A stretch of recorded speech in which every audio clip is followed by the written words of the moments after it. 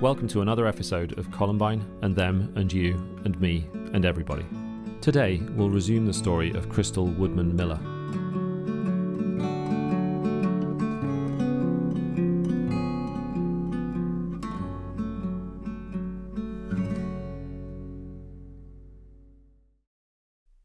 And what do you think we can learn from Eric and Dylan's story? Yeah, from Dylan and Eric, I think that we've learned a lot of things we still don't know. And I think that that's what's hard, is because we just want the one answer so we can just fix it, right?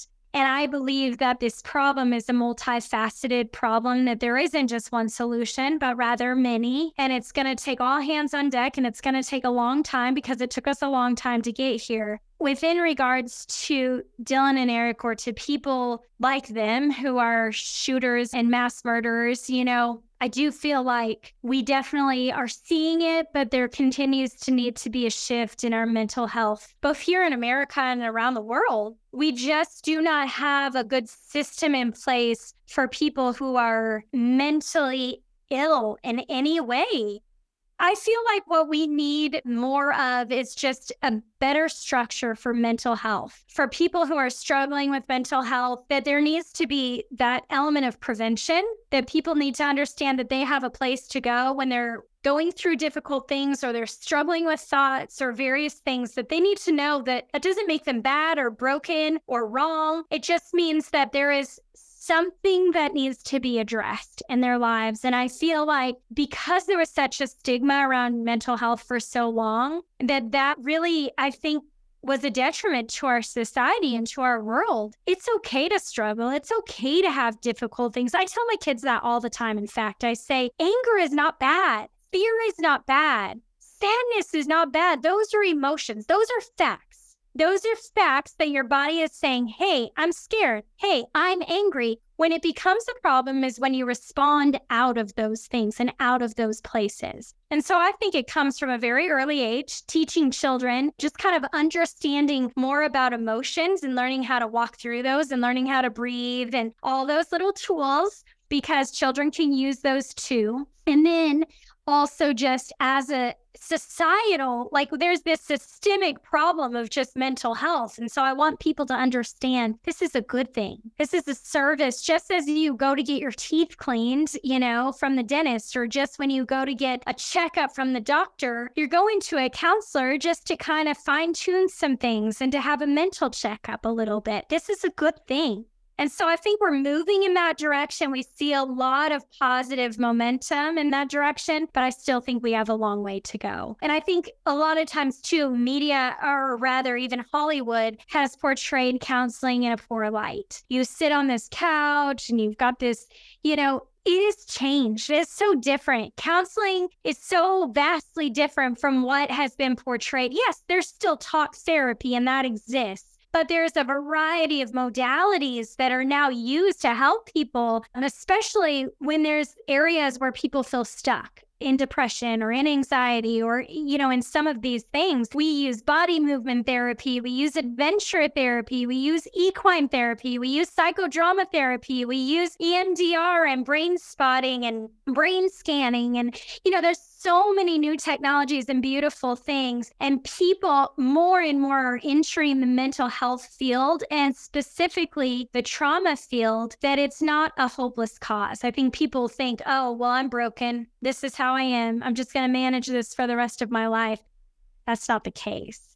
And so I wish that twofold. I wish that the shooters at Columbine would have understood that there was help out there, that they didn't have to deal with it on their own. Number two, that their story matters too. I said that earlier. I mentioned that earlier. And I think people get lost in feeling like, I don't matter. This world doesn't need me. I'm going to take people with me. I'm angry anyway. I'm going to get back. There's revenge. There's all these things. But just at an early age, understanding your story matters. Your pain matters. You are seen. You are heard. You are valued. You are loved. And I think that is a really important factor. But a lot of times we just want to put a Band-Aid over and say, well, no more guns, no more bad movies, no more, we're kind of treating the symptoms as opposed to treating the root. And I think we need to get to the root And by getting to the root, we get to people's hearts, we get to their minds, we help shape and influence those in beautiful ways. And I'm not saying all this is unavoided. There is mental health, there is sickness in the world, there is evil in the world, and evil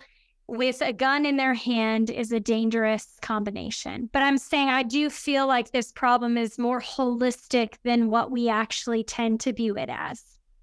And so, can we talk a bit about your journey? Actually, this is my favorite part of the interview. I feel like this is finally where I get to talk about the good and the hope. This is where I find a lot of joy and a lot of life, is getting to be an advocate for hope. I like using that term because there's advocates for everything, but I certainly feel like in our day and age, what is needed now more than anything, and that is hope. We need hope in the midst of, the pandemic and the really difficult several years that we've all experienced as a world. We need hope when we look around at the wars that are raging around us and the rumors of wars. We need hope when we look at all of the division between people and political groups, because I think so often we actually are probably closer on issues than we think. We just spend too much time yelling at each other. And we need hope in the way that we treat one another, in the way that we look at different races and different people groups. We need hope in all of the violence that's raging around the world, whether it's mass shootings or stabbings on a train. We need hope in our marketplaces, in our economy. We need hope in our families. We need hope in our education systems. Like, people are desperate and they are hungry for hope. And so that is the message that I always try to make clear when I go anywhere, is that there is always hope. If you are still breathing and you have breath in your lungs, there's still hope. Regardless of your story, regardless of your past, there is always hope, and you are not alone. And so that's always my resounding message. And so, yes, I'm an advocate for hope, because I just realized that so many people that gave me the gift of hope, and I believe that I get to extend that now to others. And that can take on a great many different forms. Hope can look like sitting with someone, and in the midst of their grief and their sorrow, and just listening and being present. Hope can look like bringing a meal to a worn out mom. Hope can look like meeting the needs of the homeless. Hope can look like helping someone through whatever they're struggling with. Hope is needed in all realms of our lives. And so that is why that's become so important to me to share that message, especially with other survivors, because I know firsthand how hopeless it can feel, how it can feel as if life is over, and that what's the point of going on and laying in your bed, just weeping endless tears. It's important to understand that there is hope on the other side of that, because it's really hard to see the light at the end of the tunnel sometimes. And you need someone to come alongside of you and to wrap their arm around you and to say, I got you, and you're not alone. So that's kind of whether I've been a speaker, an author, working for various organizations, hope has always been at the forefront. And I don't even know how it happened, but somehow people just started calling me and reaching out, I guess, because really at the time I was probably among, I could count on one hand, maybe 5 of us who were out sharing about our experience, sharing that message of hope. And now that's changed. There's a lot more survivors who are out there speaking and doing a lot of advocacy work, but there weren't many of us at the very beginning. And so people would call and they would say, we don't know how to navigate this. Will you come? Will you speak a message of hope to our community? And so I felt super honored. It was hard. It continues to be hard to walk into a community devastated by tragedy. But I feel it's a great honor to go and to wrap my arms around that community, both verbally and proverbially, even to go and walk side by side with them and to support a community. And so it happened, Virginia Tech. I remember I was asked to come and speak near the campus not long after that happened, and Newtown and Parkland. And I can't even remember all of them, but I was invited to come to these communities and share kind of whatever I knew, whatever would help support them after their trauma and their tragedy. And so it kind of started taking shape of becoming not just a message of prevention, but rather how can we support these communities who've been through it, to also becoming a message of, okay, well, now we need to start looking back at prevention again. And that's, how can we do that? How can we see a shift? For me, my focus is the area of mental health. There's plenty of other people doing the political things and, doing other work of advocacy. But for me, my shift has become both mental health as well as also faith-based, because in my opinion, I feel like that was the biggest factor. And that to me, you've got to have something that's bigger than yourself to believe in. There has to be a higher power. And so I come just sharing that. Like, we can't just pull ourselves up by our bootstraps. We can't fix ourselves. There's things that we need people to walk with us. And we also need to believe in something bigger than ourselves. So those are kind of the twofold message of, mental health, and then continuing that message of hope as well. Thank you so much, Crystal. I've seen you were involved in a program called Triumph Over Tragedy. Austin was a huge inspiration for this program. I remember when Austin, when his life was tragically cut short from his addiction, I was so sad. I felt like he was another victim of Columbine. He worked so hard to battle that addiction, and he found a lot of, success in certain areas, and it broke my heart. And so I remember reaching out to somebody he was dating at the time and said, we've got to do something. This has got to stop. This madness has got to stop. Not just the violence, the events themselves, but the aftermath and all of the pain and there are very few resources available. There are no programs. Triumph Over Tragedy is actually the first of its kind, and it's the only of its kind. It's a 6-day therapeutic healing retreat where survivors of mass shootings can come and they can receive the best-in-class trauma therapy for those 6 days. It's a very intensive program, about 1 year's worth of counseling in 6 days. And it's all done in the context of community, because we believe that healing takes place within community, that we cannot do it alone. We were made for one another.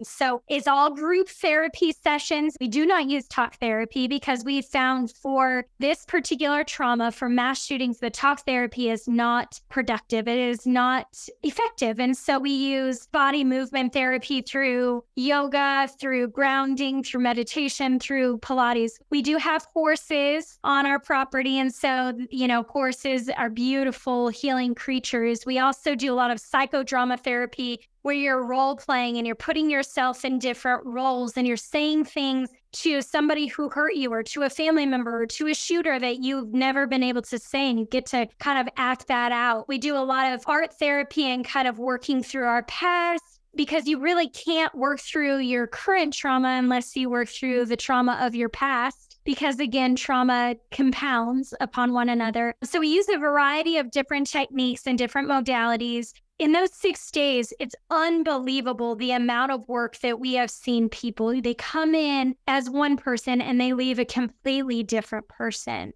So we created this program in 2020. So in 2019 is when Austin passed in May, and we worked tirelessly for the rest of 2019 to create this program together with Onsite. Now, Onsite is a very reputable, well-known organization who works in the trauma healing space. I was in that first program in March of 2020 when the world shut down. We lost a lot of that momentum, but it's beautiful, and we are seeing a lot of lives changed and transformed. And it's one of the jobs that I would say I'm most proud of in life, is just being able to help form this program and to make this program what it is, and to step into this space with tangible tools. Sure, I would go to communities and I would speak and I would use words, but this feels like I'm giving the gift of tangible healing, and that feels very purposeful. So we're continuing to do Triumph Over Tragedy. Since then, I've written 2 children's books as well, and they're called a kid's book about shootings and then a kid's book about surviving. And the purpose behind those books, and my goal as a communicator, as a speaker, as an author, is to create resources such as Triumph Over Tragedy and such as these books, because they lack. There is nothing that exists out there today. And so these books really were designed for parents and for educators to start a really difficult conversation with kids about a really scary topic. Because I think so often we avoid talking about these things and they get so big in kids' minds, is we're saying, okay, this is something that happens. This is reality. You get to be a kid. You don't have to spend all your time being afraid and worrying that something like this is going to happen. Let us adults have the plan and we'll inform you of it. We'll practice it, but we want you guys just to be able to be kids. And it gives them space. It opens up this sacred space for them to ask really difficult questions, and to be able to process that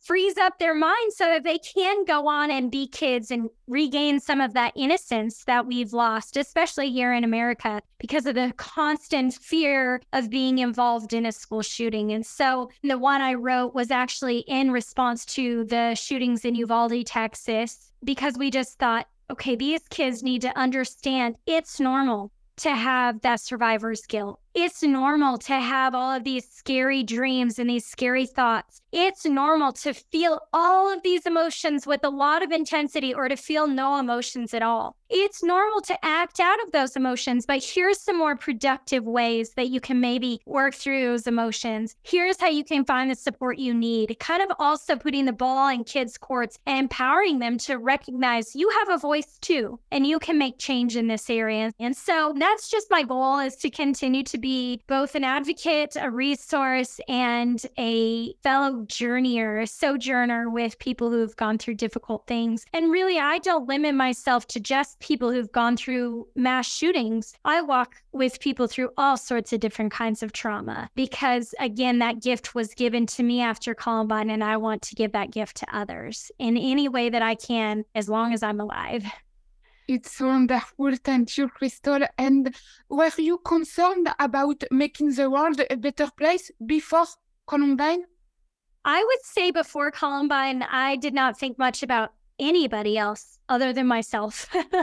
That's how teenagers are. That's how most people are, is we're very inward focused. And again, that's important. It's good to take care of yourself. But I think we've lost some of the sense of one anothering, and we've lost the sense of having the back of our fellow man. We need to come together and we need to be kind and we need to show love. We need to support one another. We need to sit and listen and stop yelling and stop spouting our opinions on social media. We need to put down our phones and we need to look people in the eyes and learn their stories and learn their backgrounds. And we need to enter into each other's story in a little bit deeper way, because I think that's what's going to reconnect us. That's what's going to bring us back together. We're so disconnected. And so we just need some togetherness. And I think in doing so, we will find that we are unified, that we do agree on things more than we actually realize. I think that Columbine has taught me a valuable lesson to take my eyes,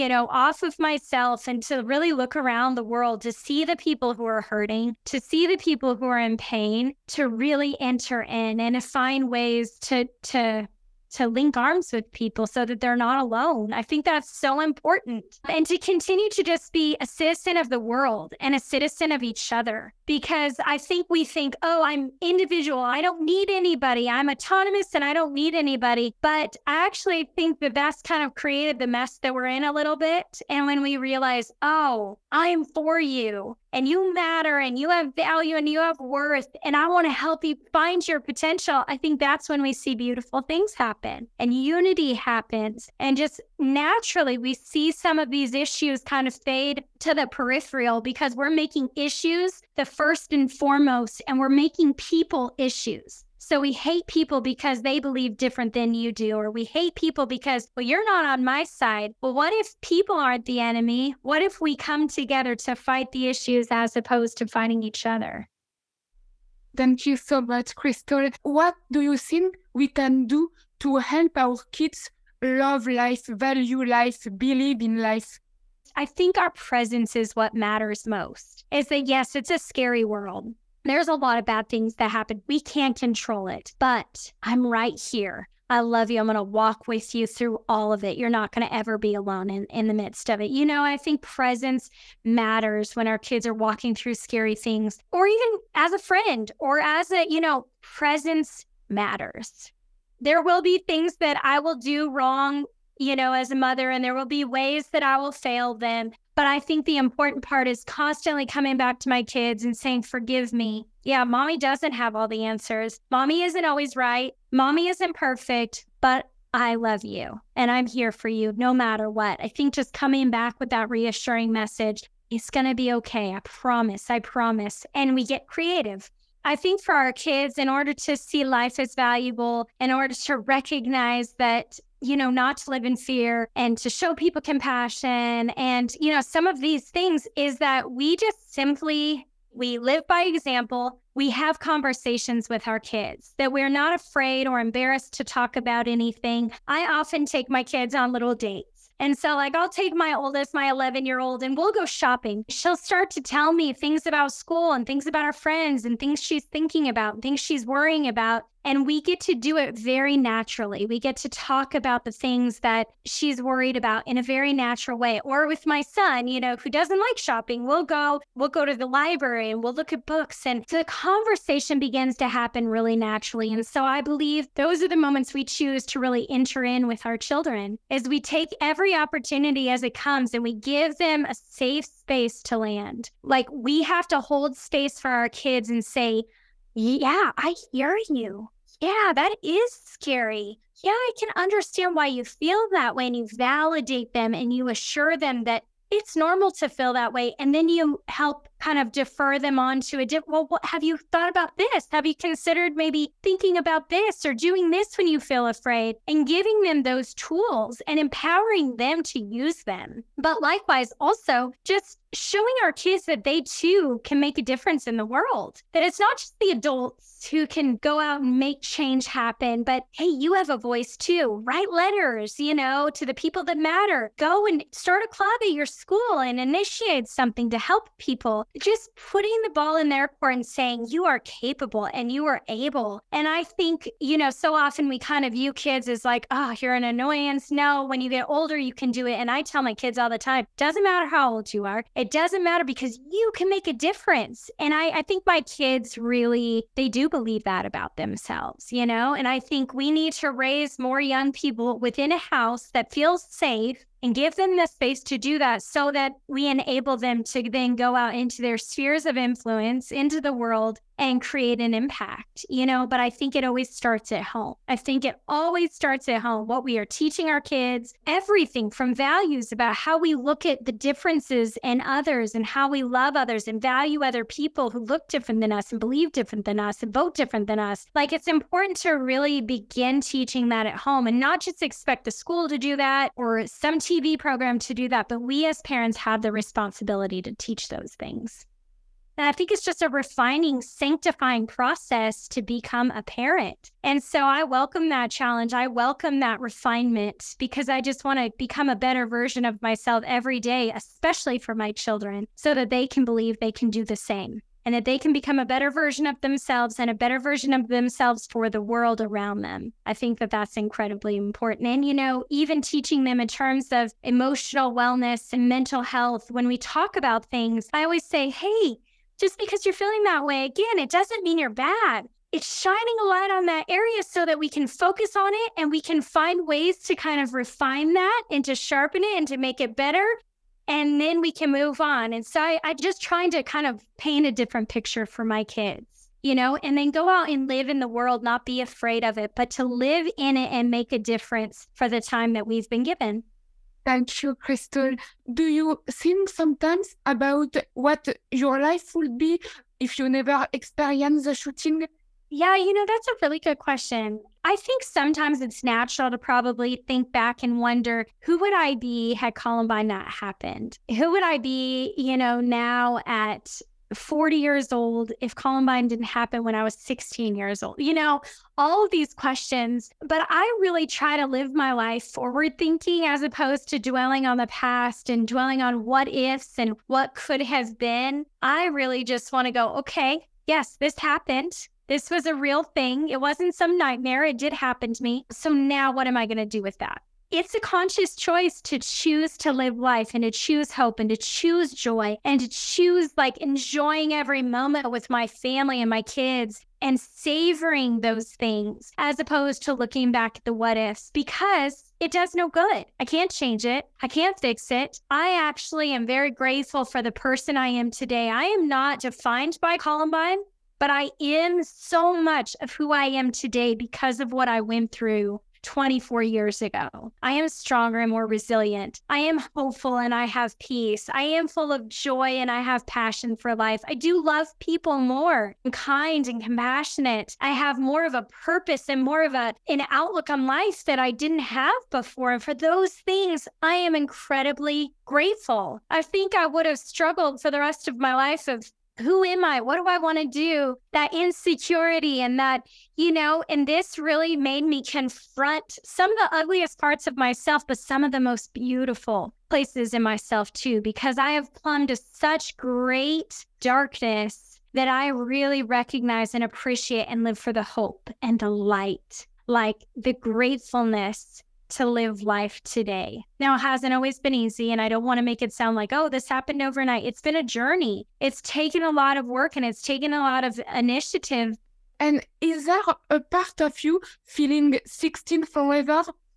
I do not feel like there's this arrested development where I feel like I'm 16 still. I mean, in some ways, I wish I could go back, and I was forced to grow up rather quickly. When you're 16 years old and you face the reality of your death, and I'm all of a sudden this public speaker and I'm doing all this stuff, I feel like I kind of fast forwarded through a lot of those growing years. Even when I was in college, I was constantly on the road traveling and speaking, and I feel like I missed out a lot on just being a kid and just getting into some mischief and being in college and all of those things. I wouldn't change it, but I do feel like some of those years were missed. But I do not feel like I'm just 16 forever. I feel like I'm just in a healthier place, but I can look back at my 16-year-old self and I can feel compassion and I can feel empathy and I can see, I feel the pain. Oh, I'm so sorry you went through that. But I don't feel like I'm still living out of my 16-year-old self. I feel like I'm a 40-year-old, wrinkles and all. That's great. Thank you so much. What do you think, in a nutshell, we can learn from Columbine? Well, I think that we have a lot of work to do as a society, as a culture, as a nation, as a world. There is total systemic change that has to happen in policies and law, but also in mental health and the way that we raise our children and the way that we relate to one another in society and what is in our social media and in our movies and in our video games and in our music. I mean, as I said, I've spoken often about kind of this holistic problem. And I think when you boil it down to one thing, like that is just a Band-Aid on a deeper issue, like until we solve the other issue. And so it's really a whole like systemic change that has to happen academically. It has to happen on a family basis. It has to happen as a culture. It has to happen in politics. It just has to be all hands on deck. It's not a one size fits all solution. Thank you, Crystal. What would you say to a trauma survivor right now? Yeah, well, is it possible? And I wrote an open letter and I spent a lot of time on it, really poured my heart and soul into it because there's so much I wanted to say and there's so much I wish people had said to me. And so I tried to sometimes I can communicate better when I am able to write. If I would be able to read this, I think it sums up the answer to that question. This was an open letter to all survivors. And really, I was writing it to survivors of mass shootings, but I think it can apply to anybody who's gone through something traumatic. Dear fellow survivor, 22 years ago, when I survived the shootings at Columbine High School, there were very few words or sentiments that could bring comfort or solace. That is still true today. Words fall significantly short. They feel small and trite. However, I feel compelled to at least try to convey some of the comfort I wish was shared with me. When Columbine happened, people would often ask why I shared my story. I would express how desperate I was to prevent mass shootings because I never wanted another person to experience the pain or suffering my friends, classmates, and my community did on April 20th, 1999. I am deeply sorry that I have failed you, that we have failed you. I am sorry tragedies like yours have become so commonplace. I wish I could erase the grief and sorrow that have now become a part of your story. This is not the way that it is supposed to be. I want you to know you are not alone. You are now a part of a club you never asked or wished to be a part of. In this club, you are known, you are seen, you are heard, and you are valued. Your story matters greatly. In this club, you are accepted and you belong. You are safe to be you. In this club, you have permission and space to feel and process all of your emotions. We are not uncomfortable or scared by the intensity of those feelings because we have felt them too. In fact, your thoughts, feelings, and emotions are completely normal. They don't make you strange, broken, or weird. In this club, you get to heal at a pace that feels safe and healthy for you. There are no expectations to move faster or slower in your healing journey. Let your process take as long as it needs. Yet in this club, we will also support and encourage you to utilize the tools and resources at your disposal to face, navigate, and move through the trauma to find healing, strength, and purpose on the other side. Because you will find you are not just a survivor, but you are an overcomer. In this club, hope can become your reality too. Hope, you see, is a choice. One day, whether you believe it now or not, you will have the opportunity to make that choice. You may be numb with shock and the chaos of this moment. I know that though the immediate danger has passed, you no longer feel safe. Your innocence and security have been stolen. I know what it's like to continually replay the event over and over again in your head. I know the inability to shake the sights, the sounds, and the smells. I know the crippling guilt and shame, the unanswerable questions of why and the second guessing of your response. I know the nightmares that haunt your sleep. I know the loneliness that you feel even in a room full of people. I know what it feels like to be used and abused by the media. I know how overwhelming it is to experience every emotion and yet feel nothing at all. I know the tears you want to shed, but they run dry. I know the disbelief and confusion of staring at an ever-growing makeshift memorial. I know the grief that makes your soul ache. I know the weight of fear. I know the anger. I know you feel as if it might crush you at any moment. I know it feels impossible, but I promise this is not the end. Hope is patient. Hope will wait. And hope will bear you up and carry you steadily forward. Hope is a lifeline that can steady and anchor you against any storm. I know this because I chose hope, and slowly, miraculously, things began to change in me. Fear was replaced with courage, anxiety with peace, bitterness with forgiveness, despair with joy, and negativity with gratitude. But hope is not found in a system or an institution. It can't be bought or sold or traded for. It's not in a government, its laws, policies, or reform. If anything, we need heart reform. For me, hope is found in a Savior, in the person of Jesus Christ. For you, hope may be found elsewhere, in anything higher than yourself. No matter where you find hope, you must be willing to look for it. Hope begins with us, and it ripples out into our homes, our places of work, our neighborhoods, and our communities. Hope grows and unfurls in us when we open ourselves to the possibility to live again, to see each moment and each breath as a precious gift. Hope is extended when we stop fighting against one another and begin to fight for one another. When we remember that each person we come in contact with has a unique story and is facing a battle, we offer grace, love, and honor.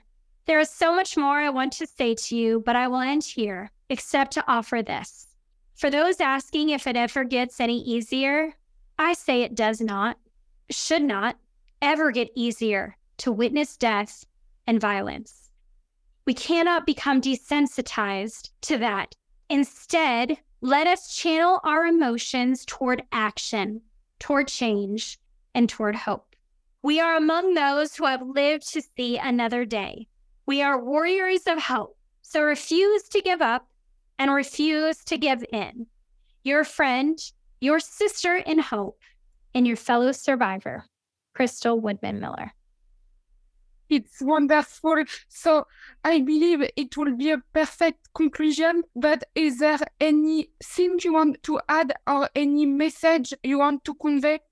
I hope that in some way, maybe something that I shared throughout the interview would offer someone just a little bit of hope, a little glimmer of hope for their own circumstance or their own situation, to recognize that there is always reason to keep moving forward. And our stories have the ability to make an incredible impact on this world if we so let them. Instead of letting them just drag us under and cause defeat and hopelessness, that we can use our stories to become a platform to help others. And so I really want to encourage people with that message. I think we oftentimes compare our stories like, oh, my story isn't as good as that person. Oh, I didn't go through something like that. No one's going to listen to me. But the fact is that we need your voice. We need your story. We need what you bring, your gifts, your talents. We need what you bring to this world, and we need it to be a force for good.